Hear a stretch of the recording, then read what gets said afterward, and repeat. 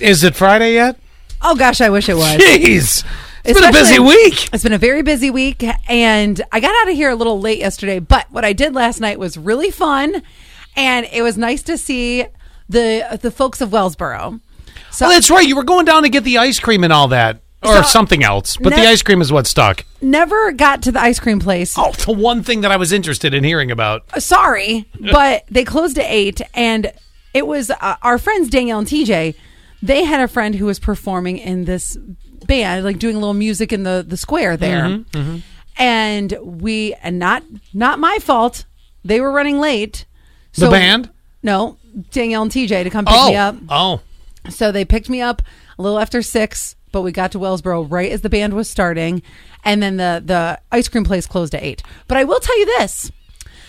We ended up grabbing some food from this place that a listener suggested. Yeah, we got a great text. Was it a text we got on that? Yeah. They suggested this place called The Roost. It was so good. Yeah. Their cocktails were really weird, too. I only had one. It was weird. I didn't mean to say the word weird. Unique. But it was so good.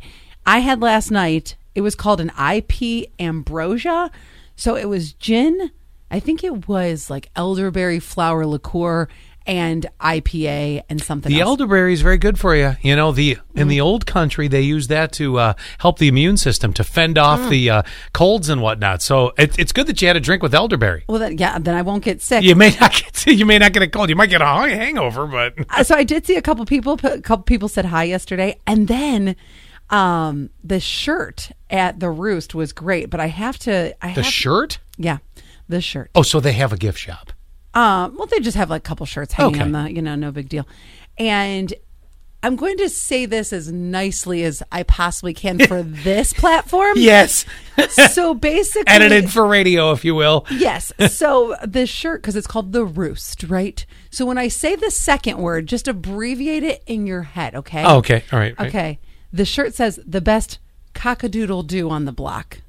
Oddle-doodle-doo? You're welcome. That's a great shirt.